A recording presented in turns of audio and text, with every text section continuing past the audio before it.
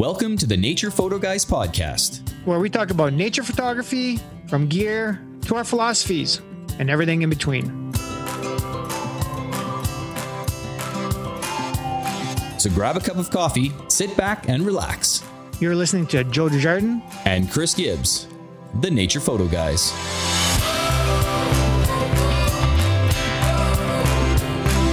Hey guys, welcome back to the Nature Photo Guys podcast. We are excited to be joined by a longtime conservationist who uses his photography to promote the preservation of the natural environment. He developed a profound appreciation for wildlife and their habitats in his youth, and his devotion to conservation has led him to photograph as a means to inform people on issues affecting the planet and motivate them to contribute to the solutions. Most recently, he is joined as a founding member of the Canadian Conservation Photographers Collective, a team of photographers and videographers working together to educate, engage, and inspire meaningful action on conservation issues. Please welcome to the show, Josh DeLeenheer. Thank you so much. I really appreciate you having me. Oh, we're stoked to have you here, Josh. Absolutely. You know, taking a look at your website, your bio, your passion project, just everything that you're doing. We're really excited to get you on here. So it's going to be a good one, guys. So stay tuned. Thank you. No problem. So yeah, let's get started. Josh, standard questions. It's not going to be anything rapid fire, but yeah, a little bit about yourself, how you got started, your photography journey, and then we'll get into the collective. Absolutely. So I've been a photographer for about 5.5 years now. And honestly, the reason I got into it was based on my interest in conservation. Okay. I was looking... really, my passion, as you mentioned, my passion for conservation started when I was a teenager, and I looked for different ways in which I could possibly make a career out of that. Mm-hmm. Life took me down some different paths, but that interest has always been with me, all the way along.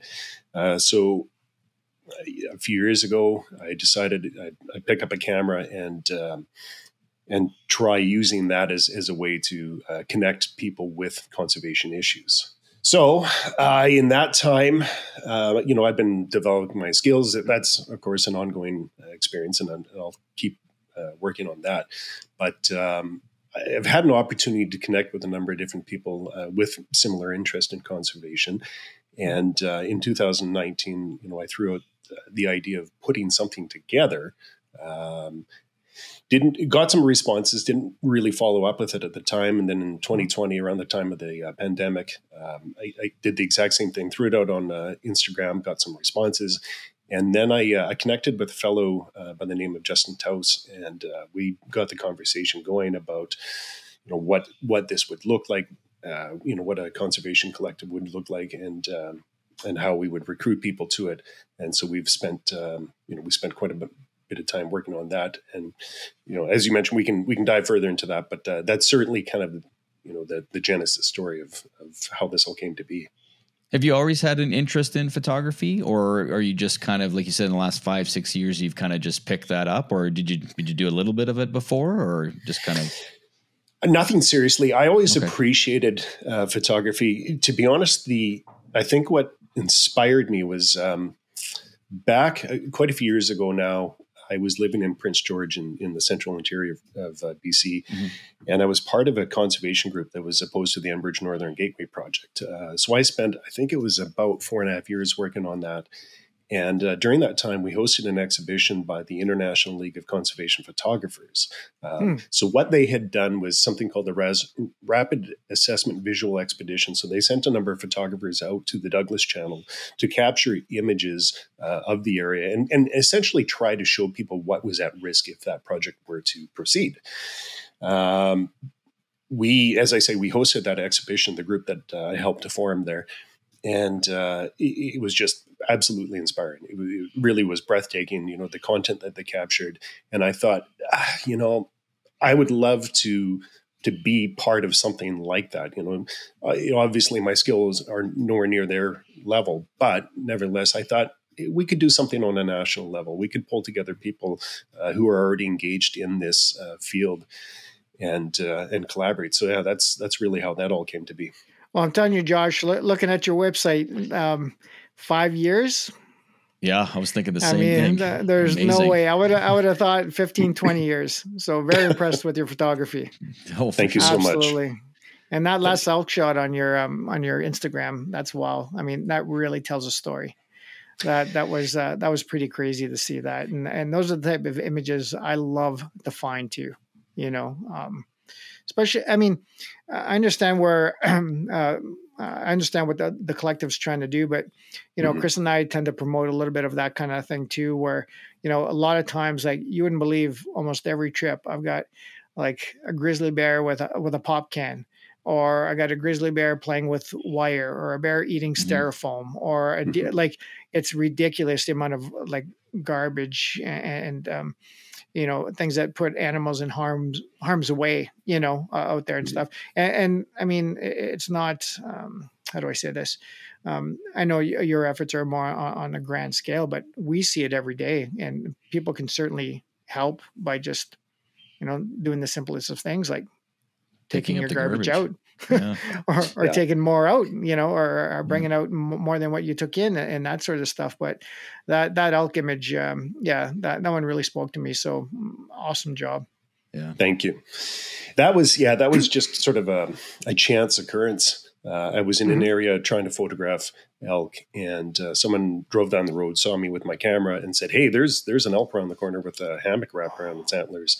Wow! So I thought I've got to go see this. And I popped around the corner, and at that moment, this elk was walking up a driveway and stopped in the middle of the driveway. So there, you know, there's nothing on either side, and it was, Wow. And you know what? I found that quite a bit over the years too. If somebody sees you with a long lens or some sort of professional camera equipment, they love to tell you where they've seen something. Yeah. And obviously it got you that awesome image, right? You know, I've had people tell me where birds' nests are, or where this den was, or, you know, things that you don't really want to, you know, yell out to the world, like, oh, here's a nesting, you know, whatever bird. But yeah, they're really excited to share with you and just tell you what they've seen. So, I mean, that's great how that turned out. I mean, or else you may never have seen the elk, right? You know, so exactly. Yeah. No, that's awesome. So, okay, so you kind of got it started 5-6 years ago in photography. Always had a passion for conservation. You know, can you tell us maybe a little bit more about this collective now? You know, just kind of delve into a little more. I mean, I was on the website, you know, reading the mission, the abouts page, the mission page. I think there's the two separate pages. It might have been your about page on your website, but yeah, if you can expand on that a little, Josh. Absolutely. So, I'll pick up the story where I left off there. Sure. So Justin and I, you know, as I said, we worked to try and gather together a group of people.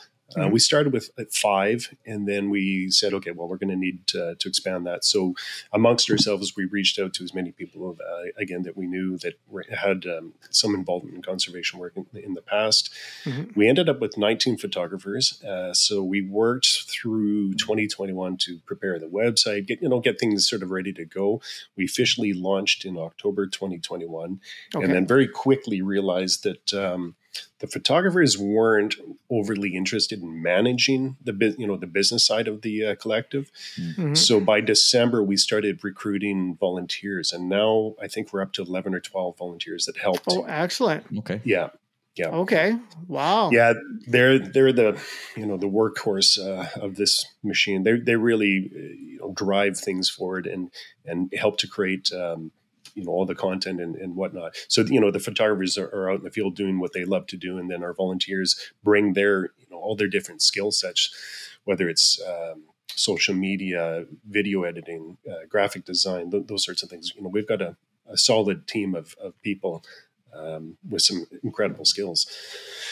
So, we worked through 2022. We were working on workshops. We've hosted 3 different workshops, online webinars, and we've kind of dabbled in a couple different things. We put together basically a services package to say that we would we would approach organizations that are engaged in conservation. So that might be environmental, non-governmental organizations. It might be First Nations. It could be government agencies. Could be university research departments. And we would approach these organizations and say, look, if you're engaged in a conservation project and you need photographers to be on site to capture the content that you can then use to help promote your work, we would be available. So we put that together. And then in the last year, we've built an online catalog of images using Photo Shelter. So the same organizations, we approached them and said, okay, now we've got a bank of images that you can license, for a set period of time that you can use on your website, your social media feed, those sorts of things. So we've been working on that. And then we made the decision that it was time to engage in a campaign. Perfect. And that brings us to Crossing Paths.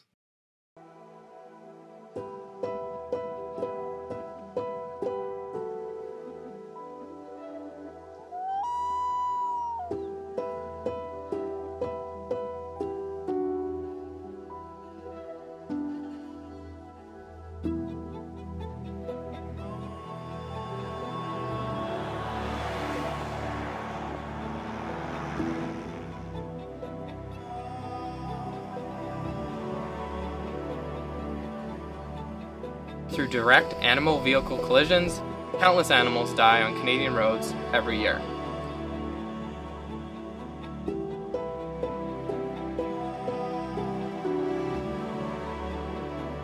These structures are, let's say 100 feet wide, and they're impacting wildlife over millions of acres of habitat.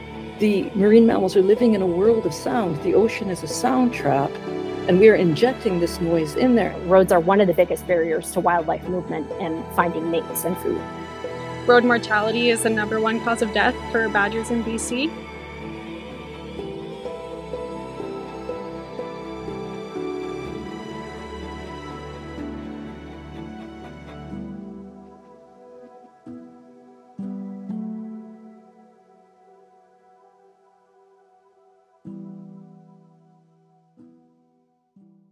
Perfect segue right into the project or the campaign that's coming up. Yeah, so we've been working on that since June. We officially launched in June. At the time, we didn't actually have a campaign manager yet. So the assistant manager and I, did a lot of sort of the planning and organizing for the campaign.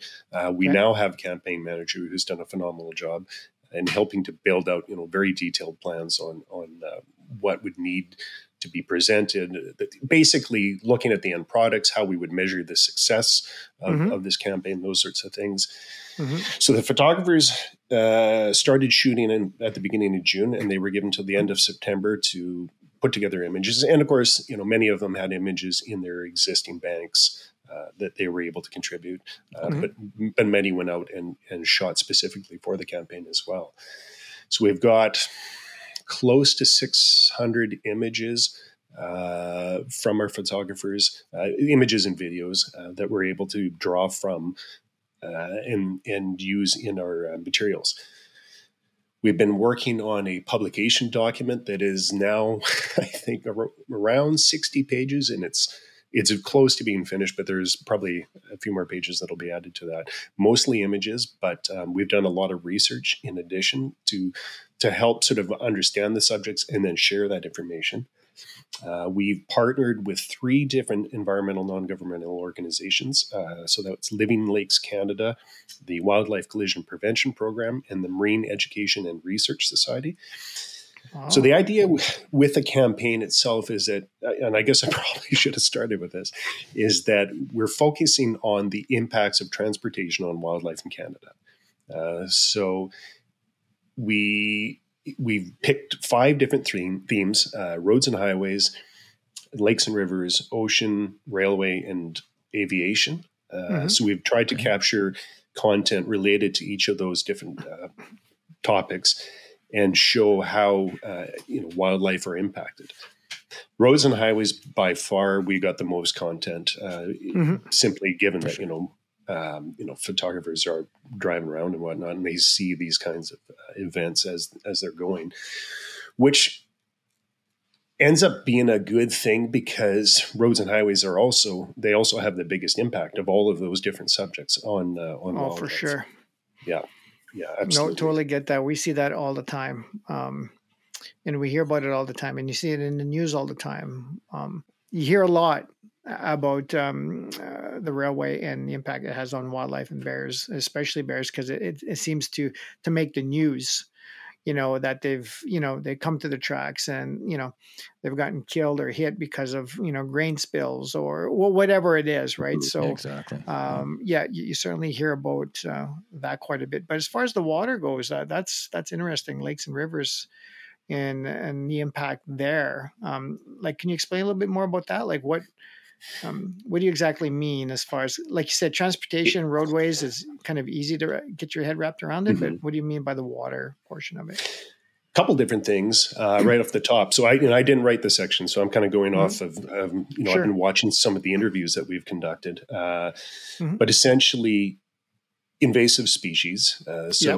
Anytime, as in like millweed and zebra mussels and things like that get carried into a lake, those can impact the wildlife, certainly. For sure.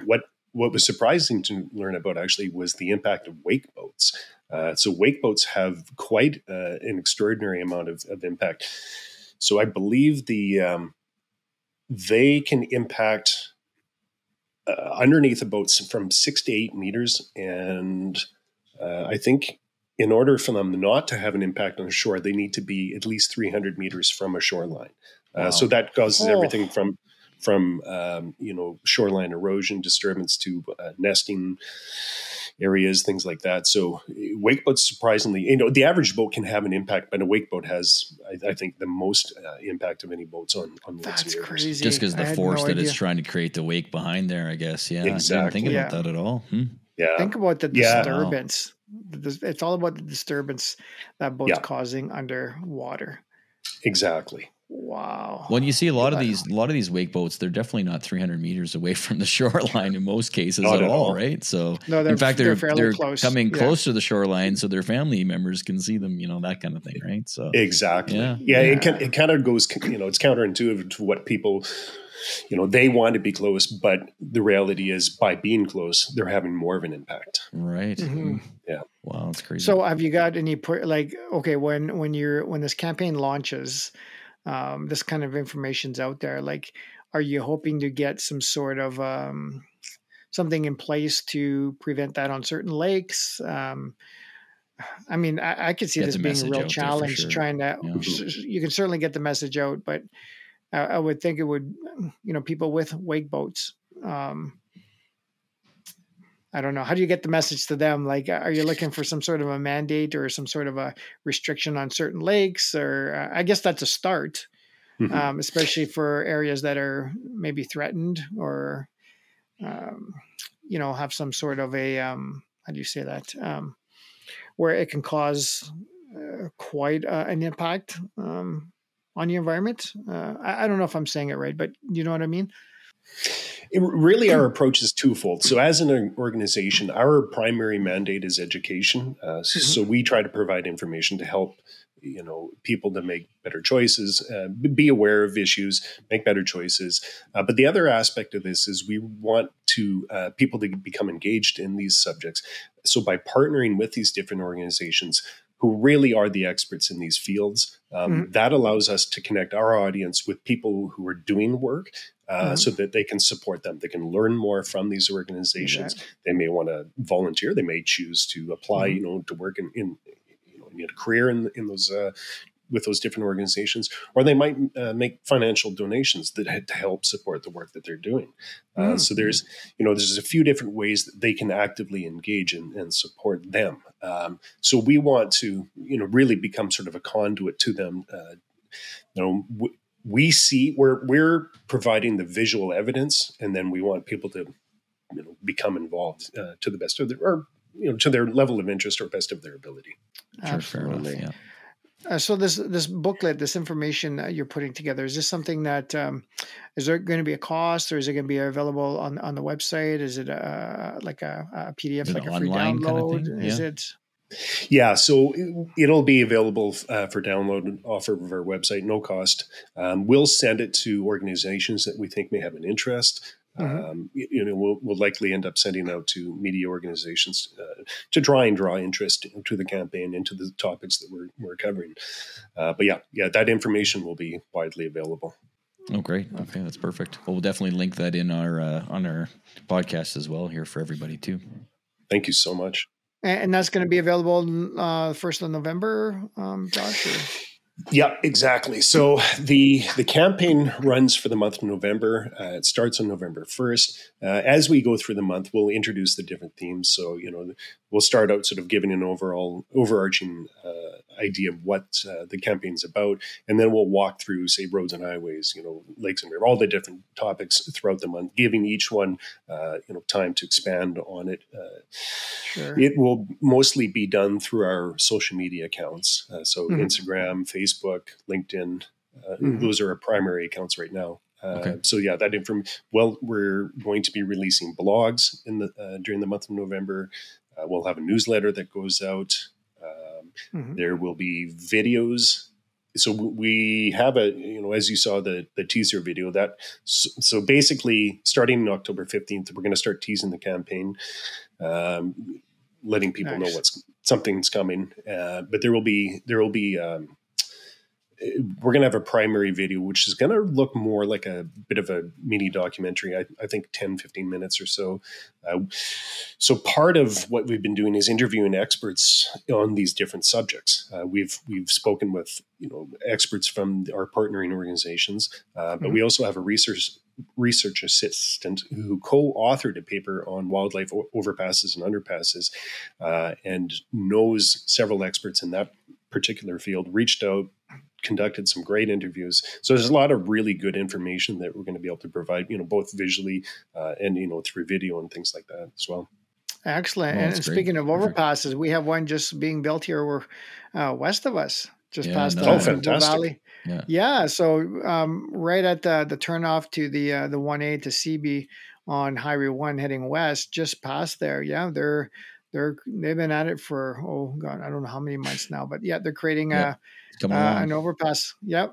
Just like the few of the other ones, almost identical to the ones they have in Banff National Park. So Wonderful. It was really great to see. Yep. It's been a long process, but the statistics are there. The animals use it. It saves wildlife.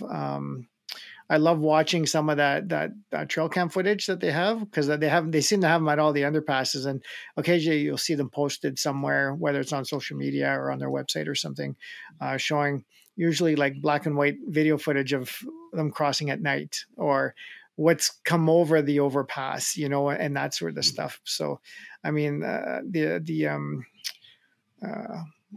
do you say that?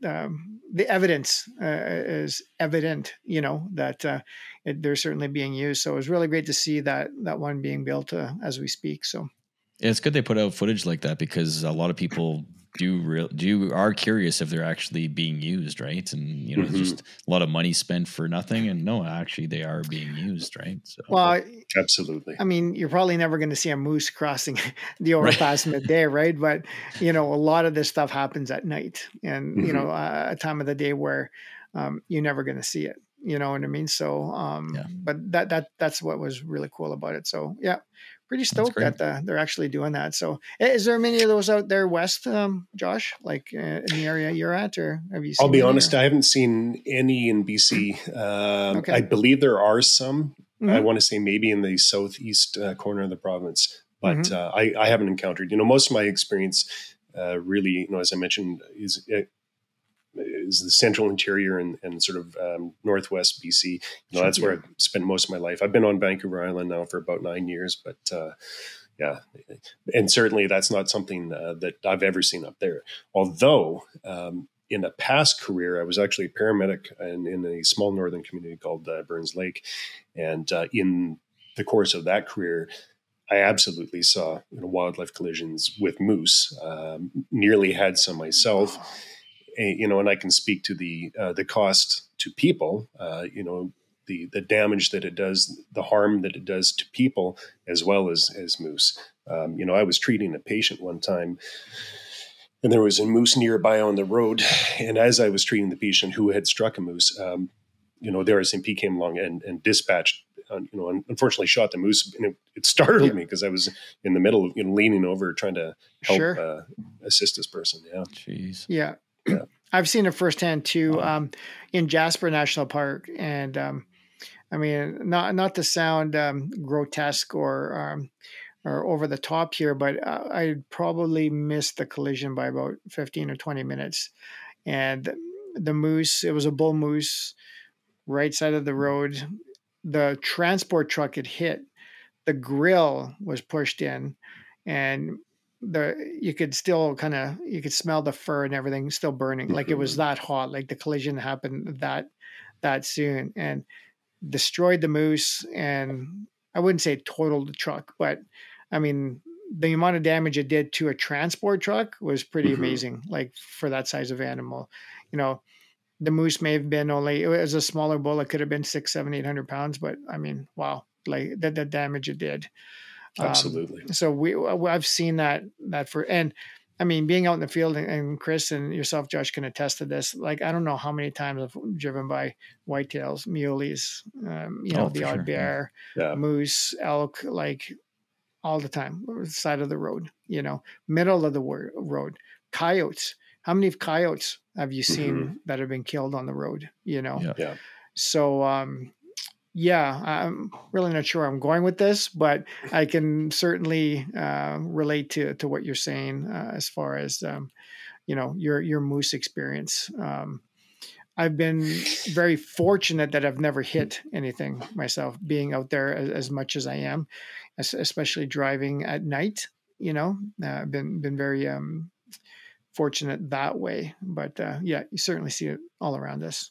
Well, even to, express the awareness to everybody that, there's a reason the speed limits are a little slower in certain areas, just like slow down, right? They're there for a reason. And I can tell you the amount that we're driving around, a lot of people do not recognize, like even the national parks. I mean, it's 90 for a reason. And some of the roads are slower, just slow down because there's right around the corner. There's a deer right in the middle of the road or whatever. Right. So.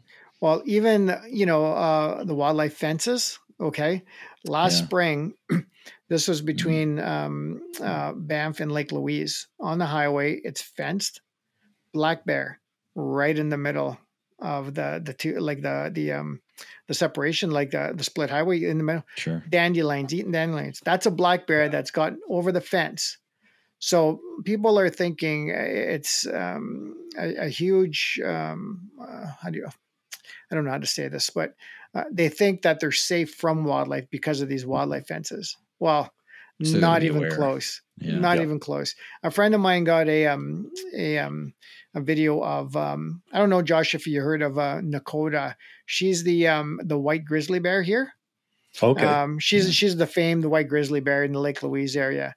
And he got a video of her, and she's known to come over the fence and eat along the highway. And so she eventually got relocated. She was radio collared and got relocated because her sister, which was also a white grizzly, different, darker face and stuff, she got hit and killed on the highway there.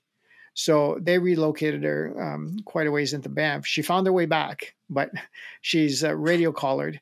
And he got video of her up and over that fence in about 3 seconds flat. Wow. And she used the post. Yeah. Yeah. So it's not just the wire. There's a wooden post along the fence. She's just up and over. And the video was amazing, like how fast and how easy it was for this bear to get over. So yeah, I'm sure the fences absolutely do help for the majority of the wildlife situations. But I don't know. I've seen YouTube videos of a moose clearing that, standing still. Yeah. It'd be the agility of these animals. You'd be so surprised. And they really, they're intended to target the big, the megafauna, the big animals. Yep. But, as we'll share in the campaign, there's so many different other species that are impacted by road collisions. estimated 14 million birds are killed a year in North America on roads and the highways. I believe I'll have to check, our sources, but I'm pretty sure amphibians were the number one animals killed on roads and highways. It's astonishing, So we see the big animals that are killed, but oftentimes the little ones may go unnoticed. They may be struck and either splatted right on the road or knocked off the road, and we're never even aware of it. Wow, that's crazy. I had no That's idea about the number. amphibians. Yeah. Yeah. Well, in Waterton, they do have that gate coming into the park. They have like a steel guardrail that's actually embedded into the ground all alongside the highway, right. the road coming into the town site to protect the salamanders. Mm-hmm. And which is fantastic. Yeah, it is. And, that's, and again, something like you would never, ever even think about, but that, I don't know how long that guardrail goes just to keep them off the road. So again, that must've been, something that was happening quite a bit for them to go through that effort and cost to prevent that from happening. So it's, this also speaks to the fact, like roads and highways, obviously they're identifiable, but we don't, as we discussed with lakes and rivers, there's the impacts that we don't think about, the things that we don't see that we're not necessarily aware of. So speaking about ocean, there are countless wildlife collisions that happen with ships. And sometimes when it's a big animal like a whale, you might hear about that in the news. Those do tend to get reported. The problem that I discovered in speaking and with experts and learning on my own, doing my own research, is that there's not a great reporting system in the ocean. There is a system to report, but that information is not widely shared. It's not shared with the public. So getting statistics on that was really, really difficult. But we do know anecdotally, certainly that, a large number of animals are struck and killed for various different reasons. There's also the impact of noise. And I think a lot of people are generally aware of that. What they might not know is that sound travels 5 times faster underwater. So animals that use echolocation are really disrupted. It disrupts their feeding, their mating, a lot of different patterns. We see that a lot on the south coast of BC with the southern resident orcas, which are, certainly an endangered population. They're very much impacted. Toothed whales, I guess, use echolocation as opposed to a baleen like a humpback or a gray whale.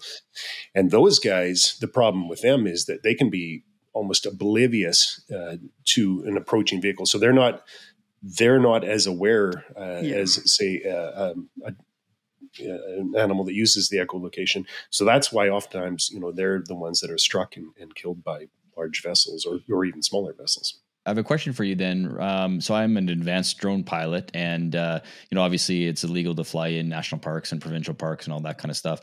But you see a lot of drones flying around the ocean. Obviously, I'm not close to the ocean, being in Calgary. But is there any awareness for people who do fly drones around the ocean with the sound and all that? Because the same thing in the national parks and provincial parks, they want to keep the drones, planes, anything like that, away from that for the sound and disturbing the wildlife. Is there anything that I haven't heard about regarding the oceans for that matter?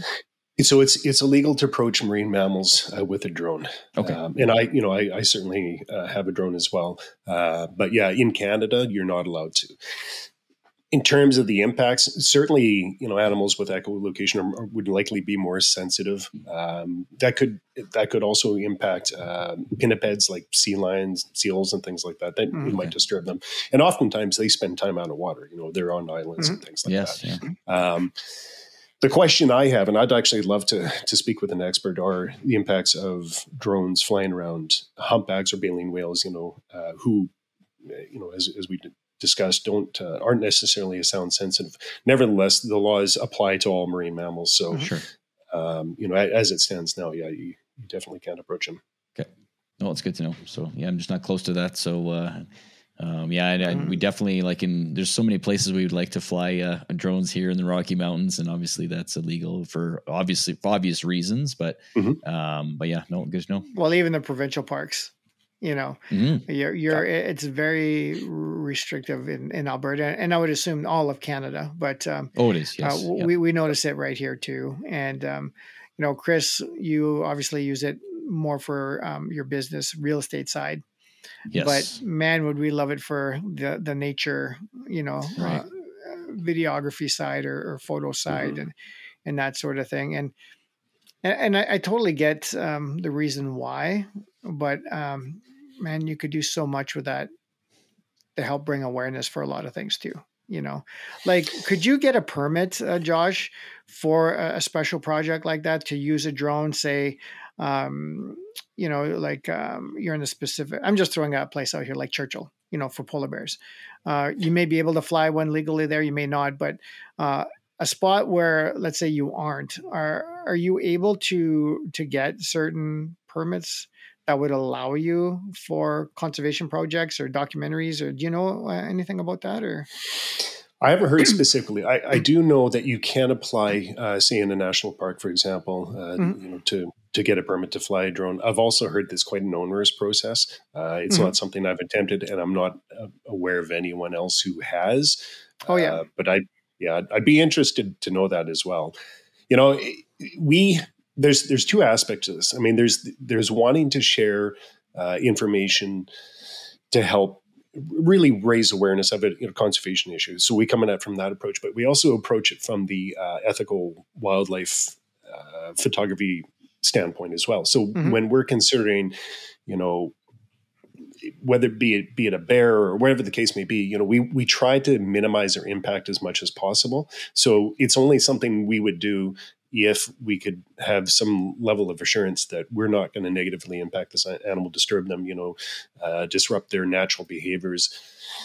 Yeah, exactly. And that's a really good point. And, to be able to get a permit to do that in a park, and even like, how do I say, bring awareness and almost like kind of prove that, you can do this and be ethical about it. Because I know with our photography, Chris and I are shooting more behind the scenes, so we could show, we've got some of these, I call them trophy shots, head and shoulders, close ups, that kind of stuff. And then I talk about the environmental images that tell the story, right? But a lot of people think that, with these trophy shots, they're just outside our minimum focusing distance of our lenses. Right. Like they're 10 they feet think away. They're 15 feet at the end of that 500. And it was like, we're trying to explain to them that if you actually saw the footage, I mean, we were even talking about this past couple of weeks. We don't, I wouldn't say legal, but yeah, the preferred distance for ungulates is 30 meters.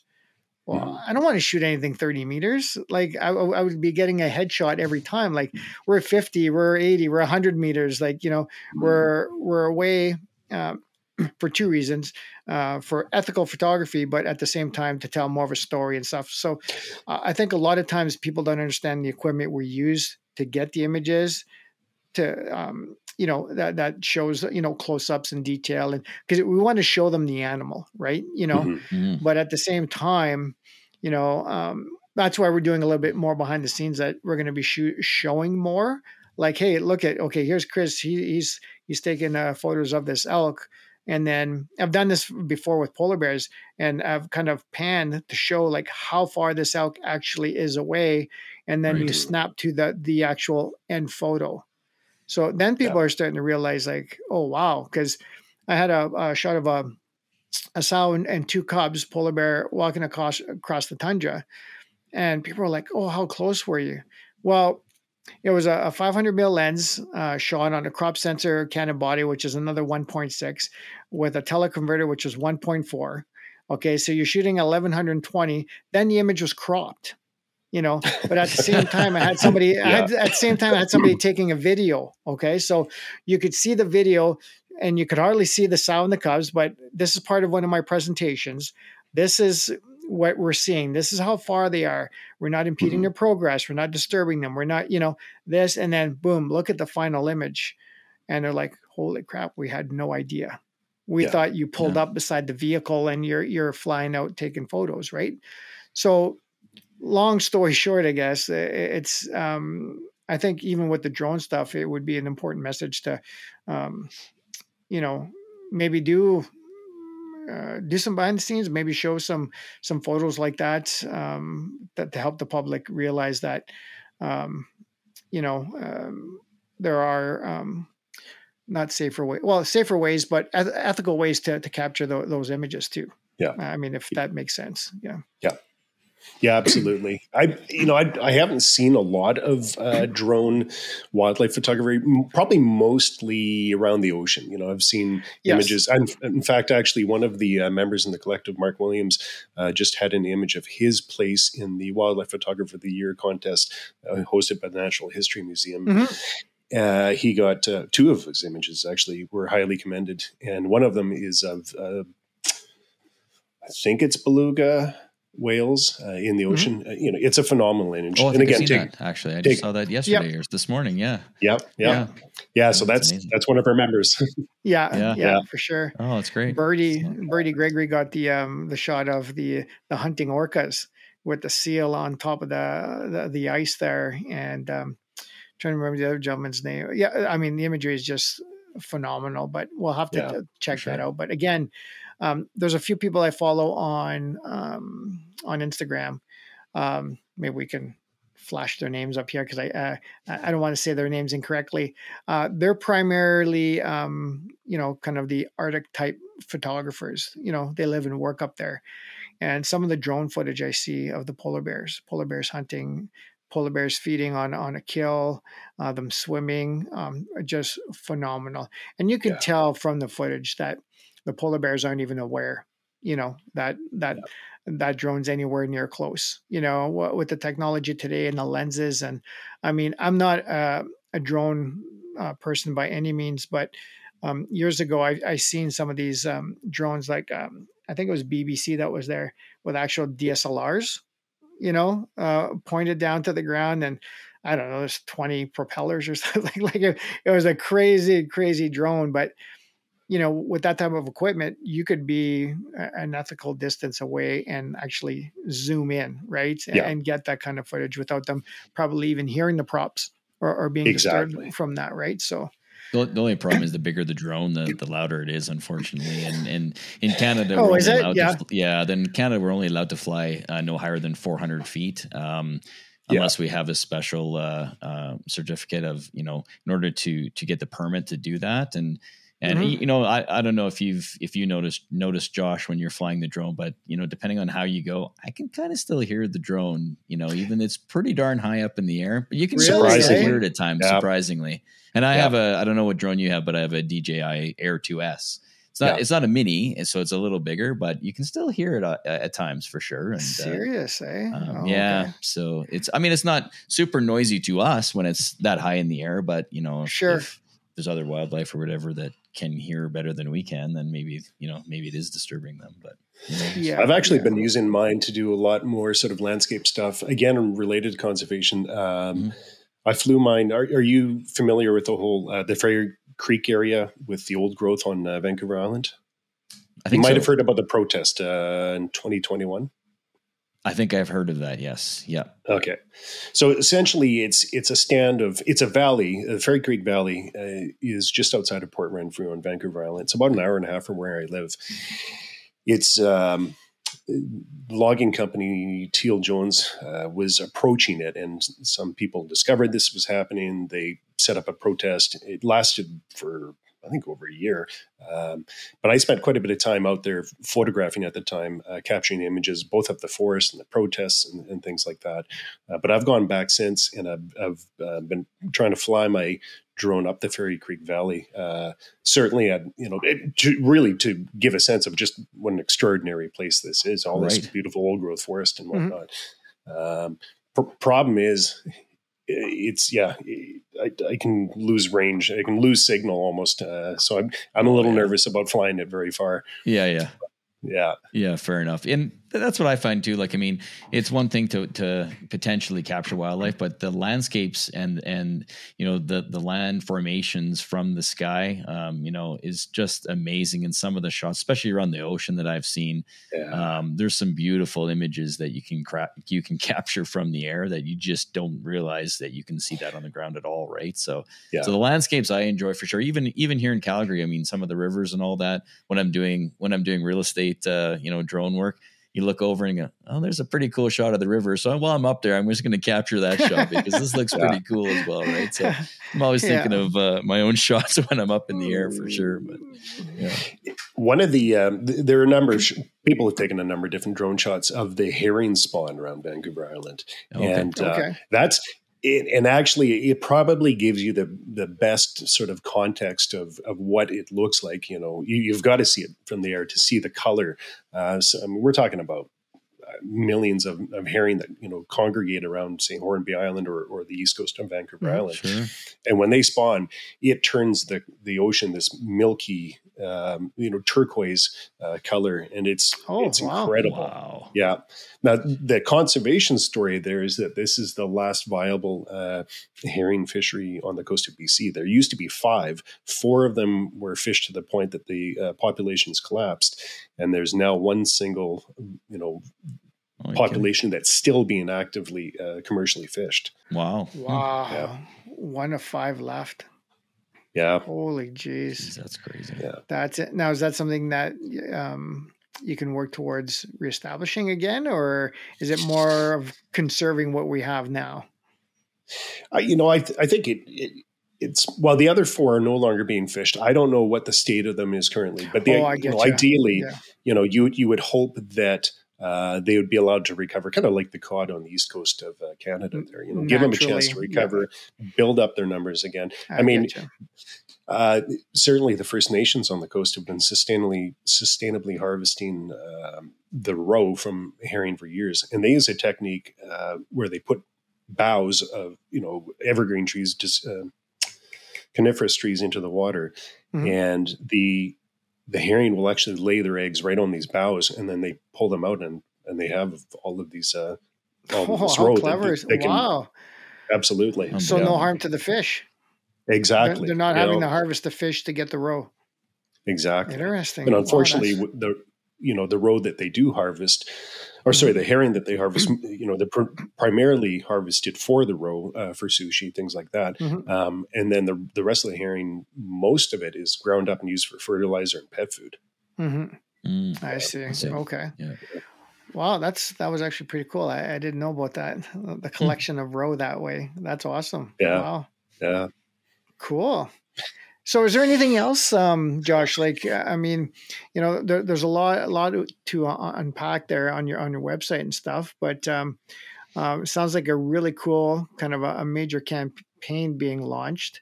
What can people do? Is there something that they can, you've mentioned, volunteer and images and like that sort of thing, but what can the general public do if they wanted to get involved? Certainly, so going back to what we talked about earlier, I guess there's a few things. We'll be, throughout the course of the month, we'll be asking people to submit their own images, share their own stories, those sorts of things. So, we're looking to make that connection with people. Sure. And really so that everyone has an opportunity to speak to the issues, to share their stories. The main goal again is to become informed. Read the materials, learn about the issues, watch the videos, look at the photos, and really become informed. And if it speaks to you, if you want to become more engaged, as I said, reach out to these different organizations that are partners, and see what kind of opportunities lie. Because again, they're the experts. We're the visual storytellers, but they're the actual experts. Fair enough. Oh, that's a great way of portraying that, visual storytellers.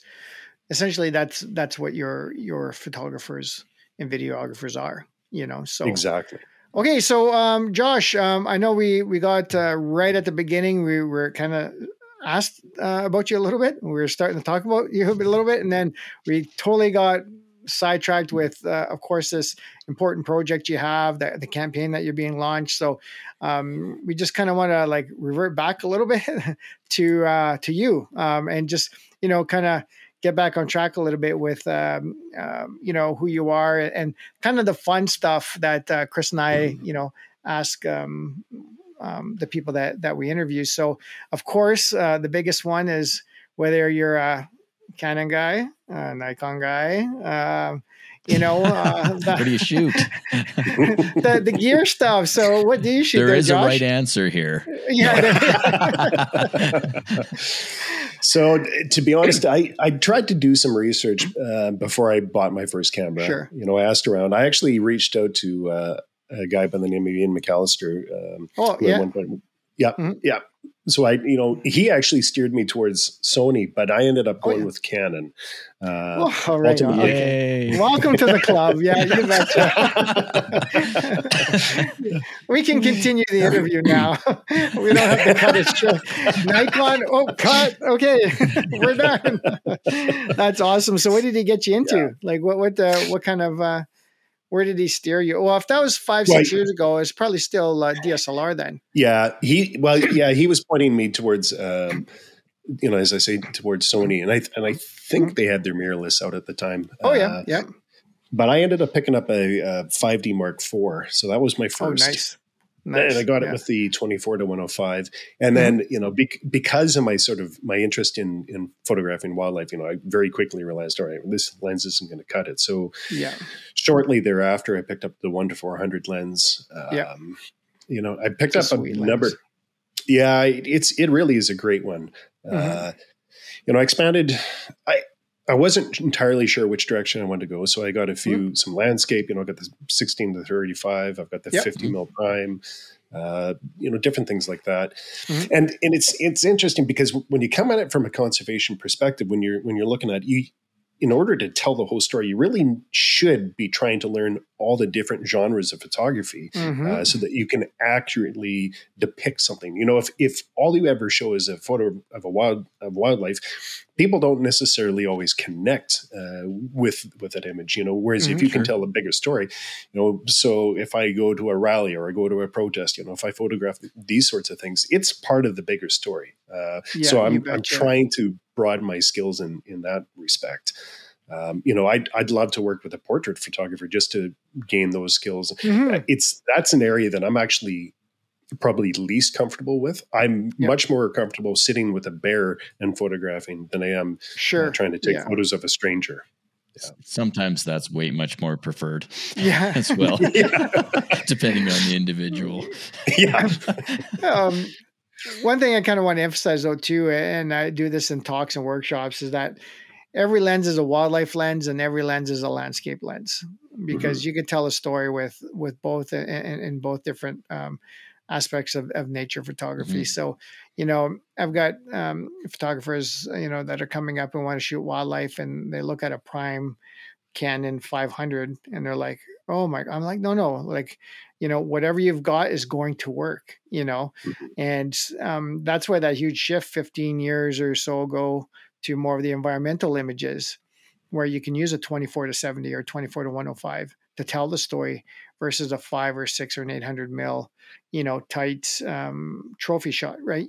So that's why I like that 1-4. Chris will agree too. We use that lens for video quite a bit too. Quite a bit. Yeah. It's such a sweet mid-range lens, tack sharp.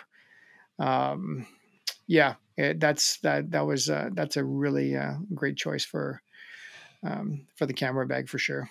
So what camera are you using now? Are you still using the 5D Mark IV or? No, I'm up to 3 now. So I ended up picking up the 5DS. I use that primarily for landscape. And a year and a half ago, I picked up the R3. And I've got I do have the 600 mil, f4 lens as well there.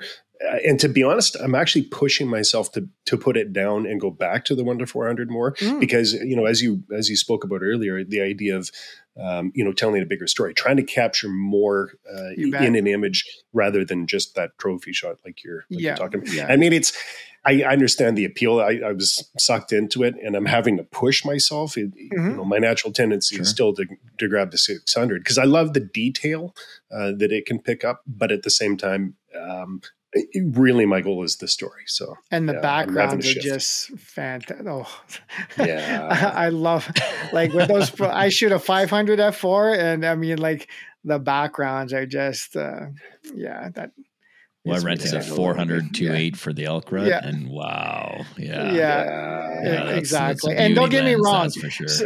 So all this talk about environmental and this, that, and everything else, don't get me wrong, the 500 still with me, but the 1-4 or the 24-70 is on another camera body. So I'm switching back and forth quite a bit. Like this past fall, I had the cotton carrier on, and so I had my 500. And then I had my 1-4 on another camera body attached to me. So I had that range of 1 to 500, you know, or I'd change the 1-4 and put a 24-70. So very conscious of doing the environmental stuff along with the trophy stuff. I mean, it's all very important. It's all very important. But I find with publications and like you said, like conservation, all this kind of stuff, the more your image tells a story, you know, the more valuable it is. I'm not talking monetary. I'm talking, you know, as far as getting the point across, right? So, I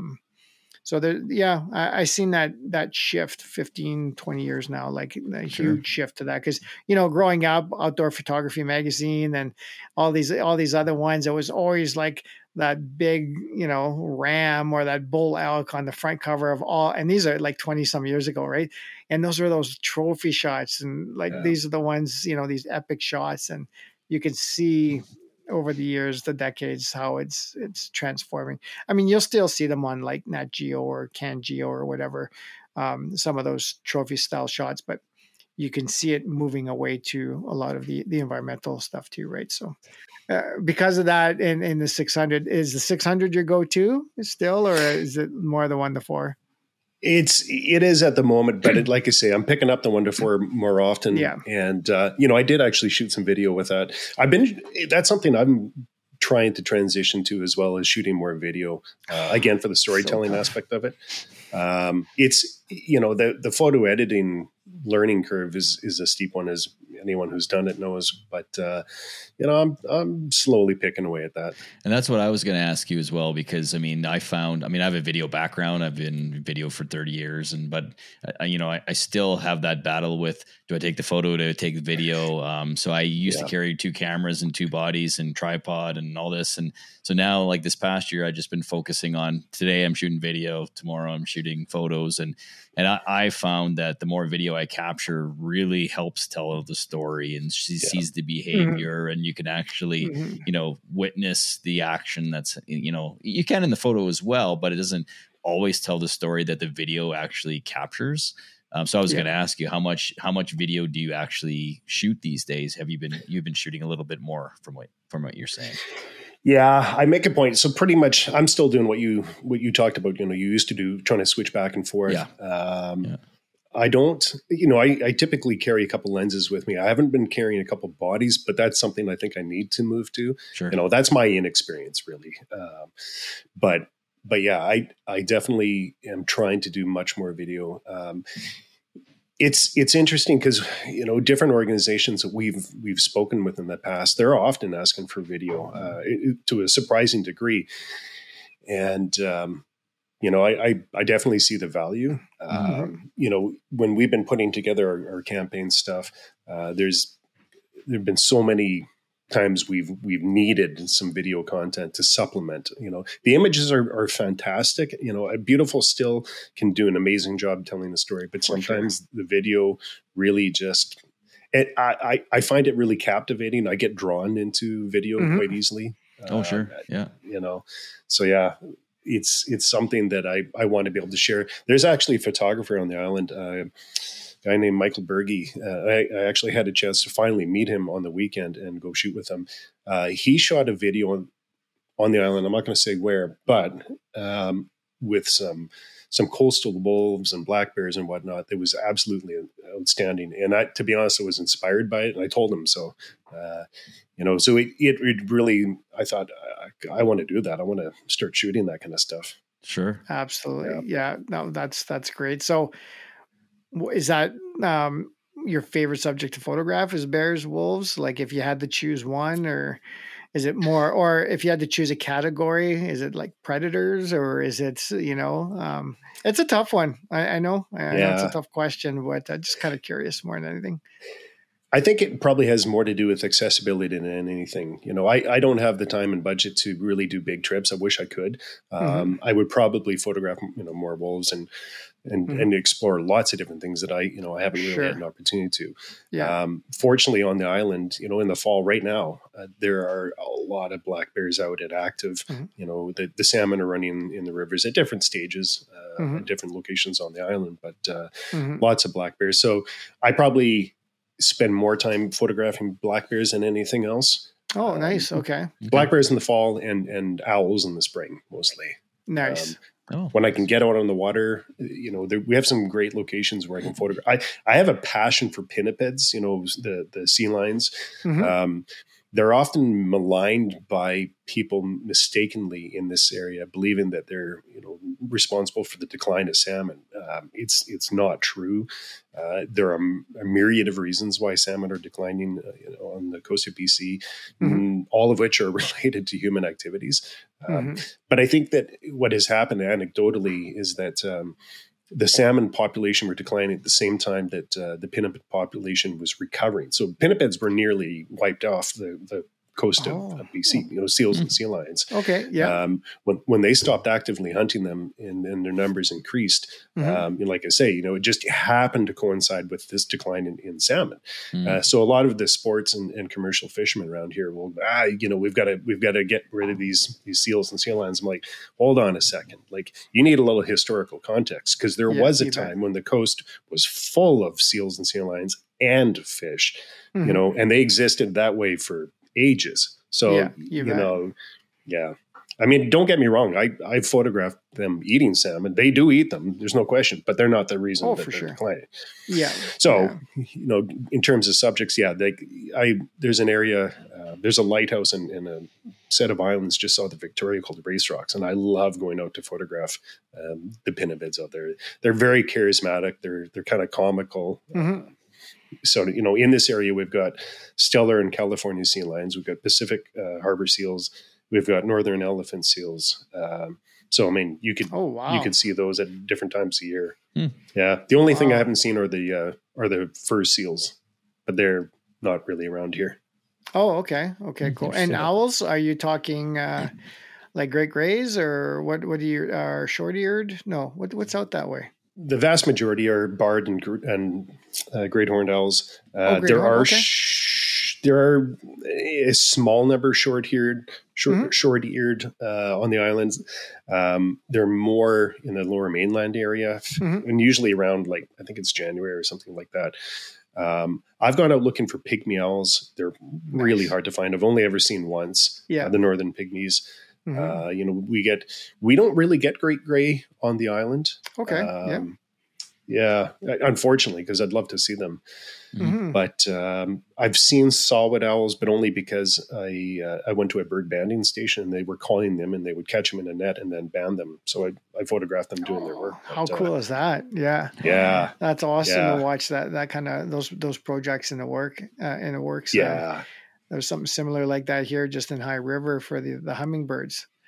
And I didn't actually get the witness them trapping the hummingbirds, but they actually showed us the bands, and they're so, oh my goodness, like you could hardly see them with your eye, and they put these little bands on these little legs, and they're numbered and everything else. So it was really cool to see it, but. And the process of just like sitting there, basically waiting for the hummingbird to come to the feeder, and then dropping the net, and then getting them inside the net and stuff. It was cool. Anytime you get to see some sort of a conservation effort like that, like you said, even like banding birds is really cool to see, and something cool to photograph, like, document, right? So absolutely. Yeah. There's a lot of organizations doing great work, and it's neat to see it and neat to share it, so people are more aware. Yeah, Oh, for absolutely. sure. Yeah, for sure. So, like I said, I mean, your photography, it's at that level, and it's only like 5-6 years. So, like, really impressed with your imagery. Like, how did you accelerate that? Like, was it YouTube videos, people you knew, or was it? Do you have the same personality as we do, and you just kind of dive headfirst into anything new you want to learn, and you accelerate that way? Combination of all of the above, I guess. Yeah. I watched or I paid for some online courses. Yep. I paid for one just to understand my camera. I have watched. I paid for some courses to try and learn different genres, to try and learn photo editing, things like that. And I haven't paid anything for a while now. I mostly watch YouTube videos and whatnot. To be honest, I definitely get out and shoot and experiment and try to learn that way. But I've always wished I had some kind of mentor to help sort of guide me.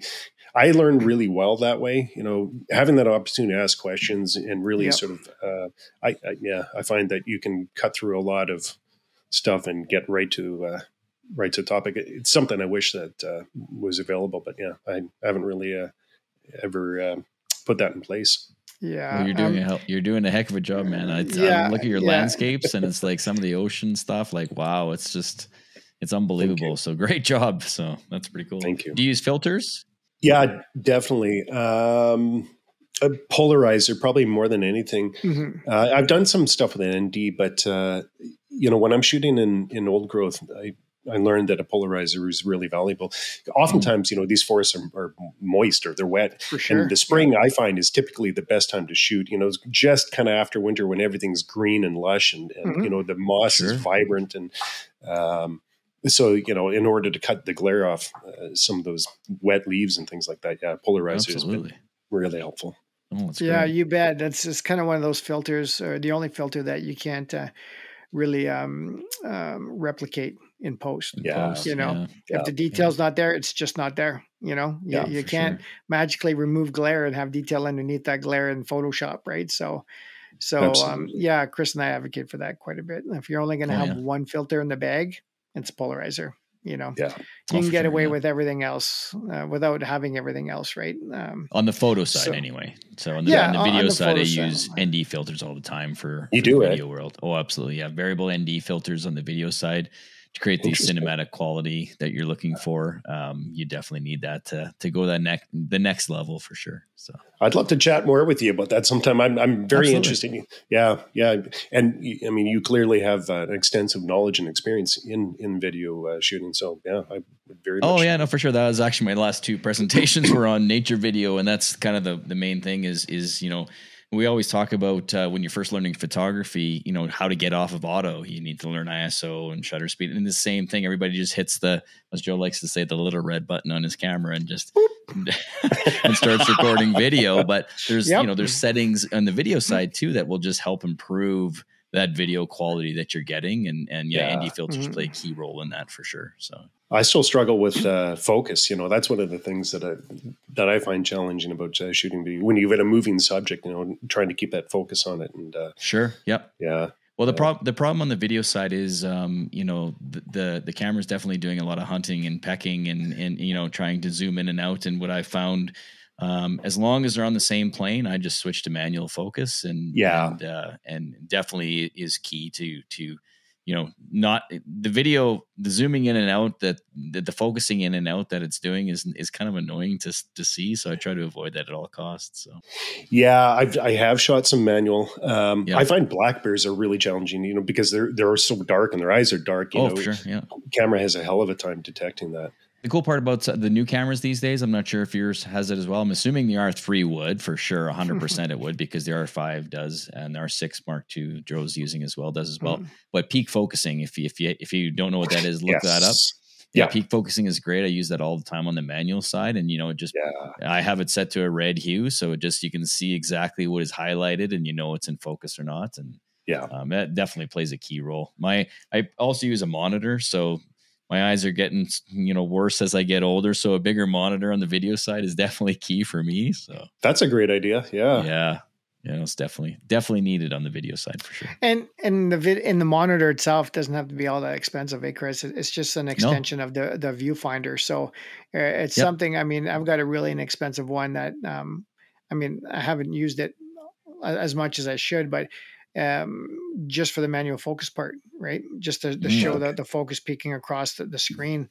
It's just an HDMI cable in and out, and that's it, right? So I shoot video in my regular life daily, and I use a monitor every single time I shoot. You do, eh? Yeah, I do. Yeah. Mm-hmm. But I'm using the Atomos Ninja monitors, which actually have a SSD hard drive in them, so it actually records to that. But you don't need that. Wow. Just the monitor, just to be able to view things, to be able to see that focus a little clearer. It definitely helps on the video side, because we all have cameras that have animal eye detect on the photo side.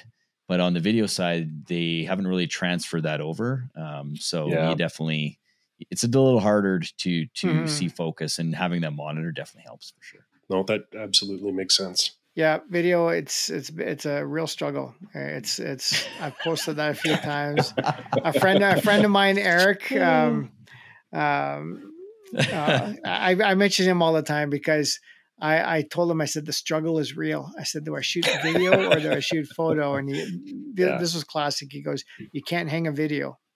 It's like, oh, you're killing me, man. But you can now. You can. Well, that's what I told him. Get one of them digital frames, man. Okay, there you go. Yeah. There's your video, right? Just have it streaming on the wall, right? Yeah. But he makes a good point for those that are, make a living or part of their living selling print sales and stock imagery and all this kind of stuff, which is 100% true. But at the same time, I mean, Chris, you can probably attest to this. Video stock imagery is really booming now too, right? Yeah, like I don't have a ton of videos up on stock footage, but I mean, definitely, it's stock photos are coming down and stock videos are going up, and that's definitely desired. Especially COVID changed that a ton. There's a lot of people that haven't been able to travel, in those 3 years or whatever, and being able to pick up footage from online and use them in some storytelling or whatever they're looking for. Even on the conservation side, there's lots of good video that could be up there that people can, tap into to use to make, to make people aware. Right. So I think it's definitely going in the right direction for sure, for numerous different things. So yeah, absolutely. And, as I mentioned earlier, we've had organizations specifically ask us for video. Sometimes it's a challenge. Our photographers are probably like me, taking more and more videos. Some are, dedicated videographers, so they've got a ton of content. But sometimes it's subjects that it's super challenging. So like we were asked about getting content about of the southern resident orcas. The problem is you're not allowed to approach them anymore. You're not allowed to, I think there's a 400 meter sort of, you've got to stay back. And even getting that content now is virtually impossible. Unless you're on a research vessel or something like that, you can't get even close to them. So the whale tours and all that they used to do, they don't do that as much anymore? They can't approach southern residents at all, even them. The transient, so the marine mammal eating version of orca, they can get, I think, I want to say it's up to 200 meters away from them or something like that. Okay. But, in visually, they're very, very similar. But if an organization wanted specifically, southern resin, you'd almost have to take it from land. Oh, wow. Okay. Yeah. Crazy. Wow. Yeah. Fair enough. So it is getting very regulated out there, but I totally understand why. A lot of photographers are, that have been doing this 40 years, 30 years. They've seen it from the beginning as far as their career goes and to what it is now. And it's getting tougher, as far as what they're accustomed to, as far as regulations, but it's all really there just to protect the wildlife. So It's unfortunate because, it's often case that a few bad apples ruin it for everybody. Agreed. I've seen that many times, when I've been out shooting, whether it's the general public or whether it's photographers doing things that, really disrupt wildlife. And, you can try having the conversation with people. Some people are receptive, a lot aren't. What we try to do as an organization is really just inform, try to share best practices, try to encourage people to do the right thing. We stay away from the naming and shaming. We don't want to get into that, but, but we want to try and create a culture of respect around wildlife. Well, I think Joe and I see it all the time. I'm sure you do too, as Josh as well. But like the tourism, people coming into different communities and in the national parks and all that, and they don't understand, and they just think it's a zoo, and they want to get out there. And I think that the Jasper and Banff and all those, their social media, they're trying to post more of that conservation scenarios on there, so to make people aware. But I think we see a lot of tourism that just don't understand, and trying to make them aware before they come over for a visit would be ideal for sure. So. Absolutely. I saw it this weekend. I was in the area photographing black bears, and people are approaching as close as they can, and they're trying to get the selfie, to get the camera up, and it's frustrating. It is. Yeah. Because unfortunately, and actually I heard someone told me that the day before somebody was hand feeding a black bear pizza. Oh my God. And oftentimes those are the bears that end up dead. That fool will go home and tell a story and, think that he's done something really cool. That bear will be dead, Exactly. Like they say, a fed bear is a dead bear, right? Like exactly. It's just one of those things. But even a couple of weeks ago, you'll see Chris and I will have we'll have our boots on, and we'll have say NEPA, we'll have our bear spray, bangers. We have our we're full on geared up and stuff, and we're out there and we're photographing elk that are across the field, and somebody, and it may be closer to a road or something, and all of a sudden you see a tour bus, they stop, they see you, they come running out there, and nothing against anybody, but and I would say most of them are not aware, but they'll come running out to us, and shorts and flip flops. Most of them with their phones. Right. And that's it. And so underdressed. There's reasons why we're dressed the way we are in certain situations, and coming running out there in shorts and stuff, and getting in front of us to take photos, and we're you try and be kind and explain. Or I don't know how many times we've seen conservation officers come out, try to explain to them hey, this is they did an excellent job. They had, and they explained to them the right way and the wrong way. And then, that they came walking back, and it was really great to see too, because they actually left the photographers do their thing, because we're all being respectful. We're at a safe distance. And we carry rangefinders, right? So we want to make sure we're staying that distance on purpose. Just everything, right? So it was a really good experience this year with parks and conservation. They did an amazing job, just kind of taking care of the tourists and leaving the photographers that are doing it the right way alone. They didn't have to get involved, right? But it's tough when you have people coming to the parks, especially paying a ton of money, that have come in from overseas, or something, and they want to come to a national park to see a bear or an elk or something. And the excitement just overtakes them, and they just start running with their phones and stuff. And I totally get it 100%, but maybe with what, you're doing in your organization, all this, it might bring more awareness to everybody, and this is stuff that, Chris and I would love and going to share too on all our social media, and absolutely. All the videos, all the messages, the tagging and the sharing and the stories and stuff like that. Because, this is why we have you on here. It's an important message to send, right? To share. So absolutely.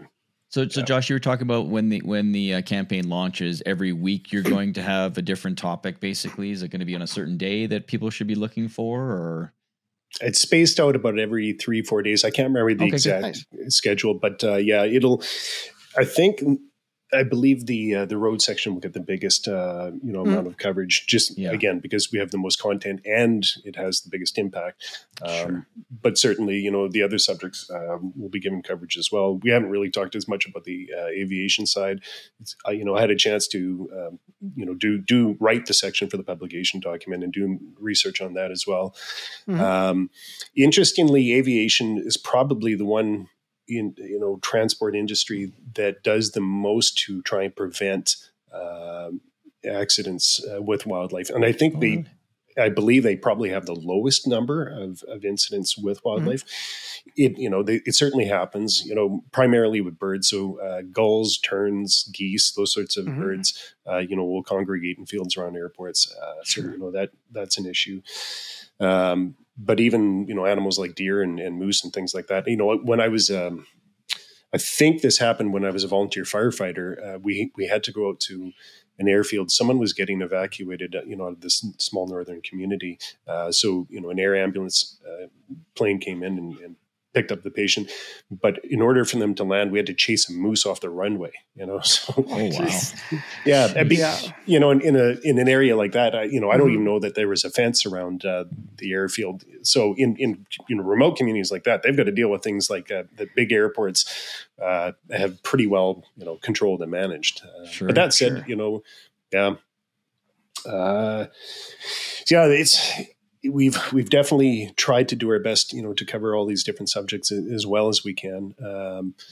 So throughout the month, we'll definitely be sharing all that information and trying to engage people. Yeah, at least get the conversation going anyway, right? So that's exactly. Great, so just to kind of wrap things up here, Josh, where do you see like the future of the organization going? So after this campaign, we're going to take a little time to sort of do an assessment of the success of it. Really try to get a sense of how well it's done, how many people are engaged, those sorts of things. But we're also going to take a little bit of a pause because our hope is that early next year we're going to look at incorporating it as a nonprofit organization. So up until this point, we've been doing this on by the seat of our pants, we're using our own money to cover our expenses, things like that. We've earned a little bit of income, but that's been burned up. So yeah, it's, ideally once we can incorporate as a nonprofit, we'll be eligible for funding and opportunities and things like that. And it will help propel us, much further, be able to do more, as an organization. So yeah, I'm excited about that next chapter as an entity. Yeah. Well, no, that's great. That's great, Josh. Obviously, of course, we're going to have you back on the podcast and just, maybe follow your organization on that journey, see how things progress and move along. And like we talked behind the scenes too, we're going to have some of your photographers on the podcast too, sharing their stories and what they're doing to help, with the collective, with your organization. So Chris and I are really looking forward to doing those interviews too. So yeah, anything we can help with, you let us know. So it's been great. Thank you so much. Well, this is a huge help. Helping to share the message about conservation photography as a genre and the work that our organization and others are doing, to benefit the natural environment and wildlife really, really helps. So thank you for giving us this opportunity. Oh, you're very welcome. More than welcome. So, I guess we're going to wrap things up. Again, thanks so much, Josh, for joining us on the Nature Photo Guys podcast. And we appreciate everybody again. Like we said, thank you. We booked the milestone of 1,000 subscribers. So Chris and I are very excited about that. And, onward and upward. A ton of stuff planned for the winter. And we always say that, but you know what? We're going to do it. Life is busy, but we're obviously going to do our best. So again, thanks for watching, guys, and we'll catch you in the next video. Thanks for watching. Thank you. Thanks for joining us on the Nature Photo Guys podcast. If you have any questions, contact us at info@thenaturePhotoGuys.ca or message us on Facebook and Instagram at the Nature Photo Guys podcast. Visit YouTube and subscribe to our channel to watch all our latest videos. or follow and listen to our latest podcast on Apple Podcasts, Spotify, or on our website at thenaturePhotoGuys.ca. We'll catch you next time on the Nature Photo Guys Podcast.